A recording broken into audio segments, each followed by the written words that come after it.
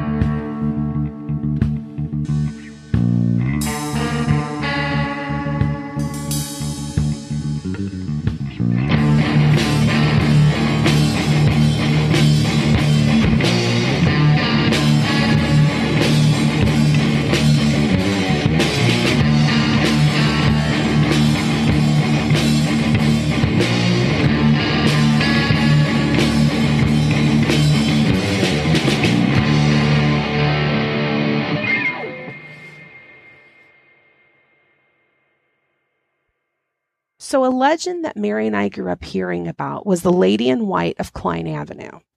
If you're not familiar with Northwest Indiana, Klein Avenue is a very long stretch of highway that goes from Gary, Indiana, all the way through Whiting and to the Illinois border.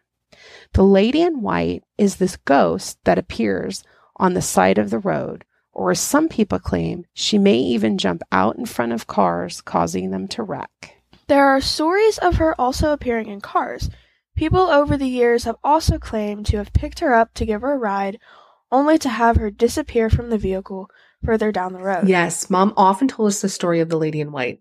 The version she told us was of a woman in white who would float out in the empty land. Mom told us about going out to the woods in the middle of the night in the 1960s with a group of friends, and she laughed and told us that she was so mad that they went out there and didn't experience anything. Yes, apparently there was a radio host on WJOB during that time who did some type of broadcast or a show about the legend, and a big group of teenagers came out to see if they could find the Lady in White. WJOB is the Hammond, Indiana radio station. Well, our mom definitely loved a good ghost story. So, of course, she had to go out there with some of her friends, and they didn't see anything, much to my mom's dismay. She ended up having to call her stepfather to come and pick her up. Yeah, I don't think Grandpa was too impressed with having to pick Mom up in the middle of the night. No, probably not. And she was so disappointed that she never saw anything the night she went out there. However, as a child, I was horrified by this legend. So whenever we had to go that way, Mom would tell the story of going out there with her friends in the 60s, and we'd have to hear about the White Lady. I was terrified. I kept thinking we would somehow see the lady, or she'd cause my dad to wreck the car. Then at school, I had a lot of friends who would speak of the Lady in White. They called her La Llorona, the Weeping Woman. I would always be looking around the car and hoping I didn't see anything. Even when I started driving myself, I would stay away from Klein Avenue whenever I could. Since I've heard this story, I am always doing the same thing. I always look for the Lady in White when we are in that area. I took a folklore class for English credit while in college. It was one of the most interesting classes I've ever taken. So one of the things I liked best about the class was the project the professor gave us. We had to write a paper about an Indiana legend, and the only restriction that she put on it was we had to go to the folklore archives for our research. This was such a cool experience for me. So obviously, I chose to write mine about the Klein Avenue ghost, or as we grew up calling her, the White Lady. So apparently this ghost name is Sophia. The Northwest Indiana Times newspaper did an article about the Klein Avenue ghost back in October of 2012. The article was titled, "The Story of Sophia, Something Very Bad Happened in Hammond." Yes, that name sounds very familiar to me from my research in the late 90s of the ISU folklore archives. That name kept coming up in several of the records that the university has. So the ISU folklore archives are these records from people all over the state who have experienced ghosts. There's also records of tall tales and legends, and there's these filing cabinets just filled with these firsthand accounts of things. So it's something that's very interesting to look through. And something that stood out to me is that the Times article also calls her Sophia. And this was a name that kept coming up in that file at Indiana State University. Sophia was supposedly very beautiful, young, blonde hair, and very beautiful blue eyes. She was of Polish descent and was from Polish neighborhood of North Hammond. Sophia was also in love with a man that her parents did not approve of. Story has it that he was from a lower socioeconomic class than Sophia was. Legend also says that he may have been a different race or culture. Some people say he was a Hispanic man. Sadly, his name seems to have been lost to time. I've never seen his name mentioned in any of the research I have done over the years. Nevertheless, Sophia saw him without her family finding out. She knew that if anyone found out she was dating him, that they would disown her. Sophia and this unknown man make a plan to get married. There's one problem. Who will perform the ceremony? They talk to a priest at a Catholic church in Gary who agrees to marry them one afternoon. So Sophia goes and buys a wedding dress. She skips work that day so she can get ready for the ceremony. Sophia makes sure that she looks beautiful. She calls her a cab and she steps out of her parents' house to start her new life. She takes the cab down to the church in Gary and awaits her love. There's only one problem. Sophia is alarmed to find that he's not there. A couple of hours pass. Sophia waits and waits and waits, but he never appears. The kind priest finally tells her that he must not be coming and she should go home. She steps out of the church and gets a cab driver to take her home. It is late. By now, Sophia knows her family will be worried and will be wondering where she is. She's still dressed in her wedding dress. The cab arrives and they begin to make the drive back to Hammond. Sophia is scared. How's she going to face her family? Why did her love leave her? Did he not want to marry her? She sobs, and as the cab driver drives along the area that we now know as Klein Avenue and Michigan Avenue, Sophia asks him to pull the cab over. She opens the door to the vehicle without saying a word. He watches as she runs right into the Calumet River. The cab driver stands there horrified. There's no saving Sophia. The weight of her wet wedding dress drowns her quickly, and according to the Times article, her body was not found for several days. Legend says that Sophia's fiancé had been killed in an accident at one of the steel mills the day before the wedding. He did not abandon her. He did not show because he couldn't. Thus begins a legend that has haunted Northwest Indiana for decades. People would speak of seeing a lady all in white along the road there, always wearing a white wedding dress and always sobbing. She was known to jump out in front of cars, and sometimes she would appear in the back seat of cars as well. Yes, that's the one that always freaked me out the most. Honestly, to this day, if I'm back home and I find myself driving down Klein Avenue, I'm terrified to look in the rearview mirror. I'm always afraid I will see Sophia staring back at me from the back seat. She is known to flag down cab drivers as well. In fact, many cab companies had a policy not to pick up anyone fitting Sophia's description. I've heard that as well. The reason for that policy goes back to one of the most well-known stories of the Klein Avenue ghost. There was a cab driver who apparently picked Sophia up, and this happened back in the 1970s. And this is a story that's been a very popular legend all across Northwest Indiana over the years. In fact, the October 2012 Hammond Times article mentions this legend. So the story goes that a cab driver was driving from Gary into Hammond one evening and he sees this lady sitting on the side of the road. The lady was a young bride dressed in very old-fashioned wedding dress. She was flagging him down. He pulls over and picks her up. She directs him to go to Hammond. As he drives, she begins telling him her story. She tells him about seeing a man her family does not approve of and of being stood up at the altar. She also tells him how she feared her family's reaction. At this point, he looks back into the rearview mirror to offer sympathy and finds that she is no longer the beautiful bride he had picked up. What is staring at him from the rearview mirror is a woman soaked to the skin, her face pale, her lips blue, her beautiful white dress now muddied and ripped, and the driver can smell the stench of the river filling the cab. He screams and pulls the car over, gets out, opens the back door, and the cab is completely empty. No woman, only the smell of the river and a wet seat to prove that she had been there. So there was also a version that I heard as a child of the ghost on Klein Avenue being a woman with bloody hands and dress. Kids at school often called her La Llorona. La Llorona is a legend that comes from Mexico. She is the weeping mother who killed her children when a lover did not accept them. Legend says that La Llorona walks the earth in misery over killing her kids. Legend also has it that she will take and kill any children that she encounters. I was terrified of this legend as a kid. Me too, sis. I was terrified. I had friends whose parents would tell them not to go out at night because of La Llorona. Something interesting I read in the book called Weird Indiana by Mark Marion, James A. Willis, and Troy Taylor is that the spirit that is known in Northwest Indiana as La Llorona may not be the same one of Mexican folklore.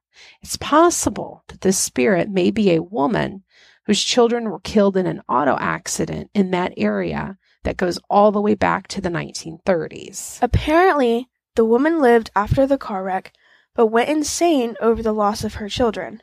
She went back to the site repeatedly, and the legend has it that she may have gone back to the site even after death. According to research, that area of Hammond and Gary in the past were a Mexican community, so many people think that the residents there may have given the ghost the name of La Llorona because she reminded them of that familiar spirit of Mexican folklore. So one of the biggest mysteries about these legends that no one has been able to solve is what exactly is going on out there on Klein Avenue.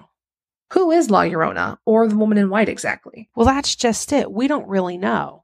Most attempts that I have read of people going out there and trying to capture this on audio or video, it seems not to work out. And there does not seem to be any photographic evidence of her either. So are these two separate ghosts, or are the people seeing the same spirit?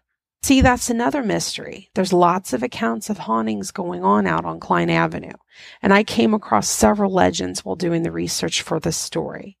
At Indiana State, we used Ronald Baker's book, Hoosier Folk Legends, as our textbook. Ronald Baker has a few accounts of the Klein Avenue ghost in his book. There's one legend that I had not heard about before, and it's about a car that went off a ramp in the 1950s, and a young mother and baby were killed when the car landed below in the ditch. Legend says that a woman in white holding a baby has been seen in that area that the accident took place. Well, there is another one in the Hoosier Folklore book that stood out to me. A woman in white floating in the empty fields by Klein Avenue. The snippet also mentions kids going out there with flashlights and exploring the legend. It reminded me of Mom's story of going out there with her group of friends in the 1960s. Whatever is going on out on Klein Avenue, one thing is certain. It's been around for decades, and each generation seems to have a new experience. As time goes on, it's just sad. The names of the people and the real-life tragedies seem to have been lost to time. And maybe that is the problem. The spirit or spirits may just be wanting to be remembered or to have their stories told. Have you had any experiences with the Klein Avenue ghost? We would love to hear about it. Please send us an email to HoosierMythsAndLegends@gmail.com. We may use it in a later episode. In the email, let us know if you wish to remain anonymous. To see our source material, please visit our website, HoosierMythsAndLegends.com. Please find us and follow us on Facebook or on Instagram.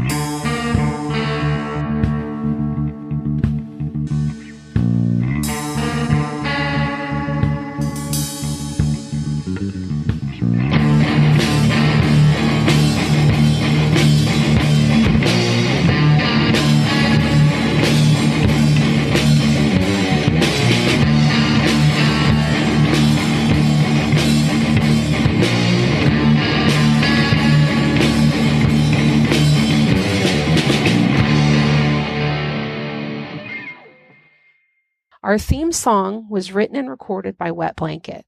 The song title is Taxidermy Race Car. Wet Blanket frontman is Joseph Carpenter, lead guitar, Earl Wilhelm, rhythm guitar, Joshua Carpenter, bass is Parker Warman, and drums, Christian Kittle. Thank you for tuning in to Hoosier Myths and Legends. As always, stay spooky.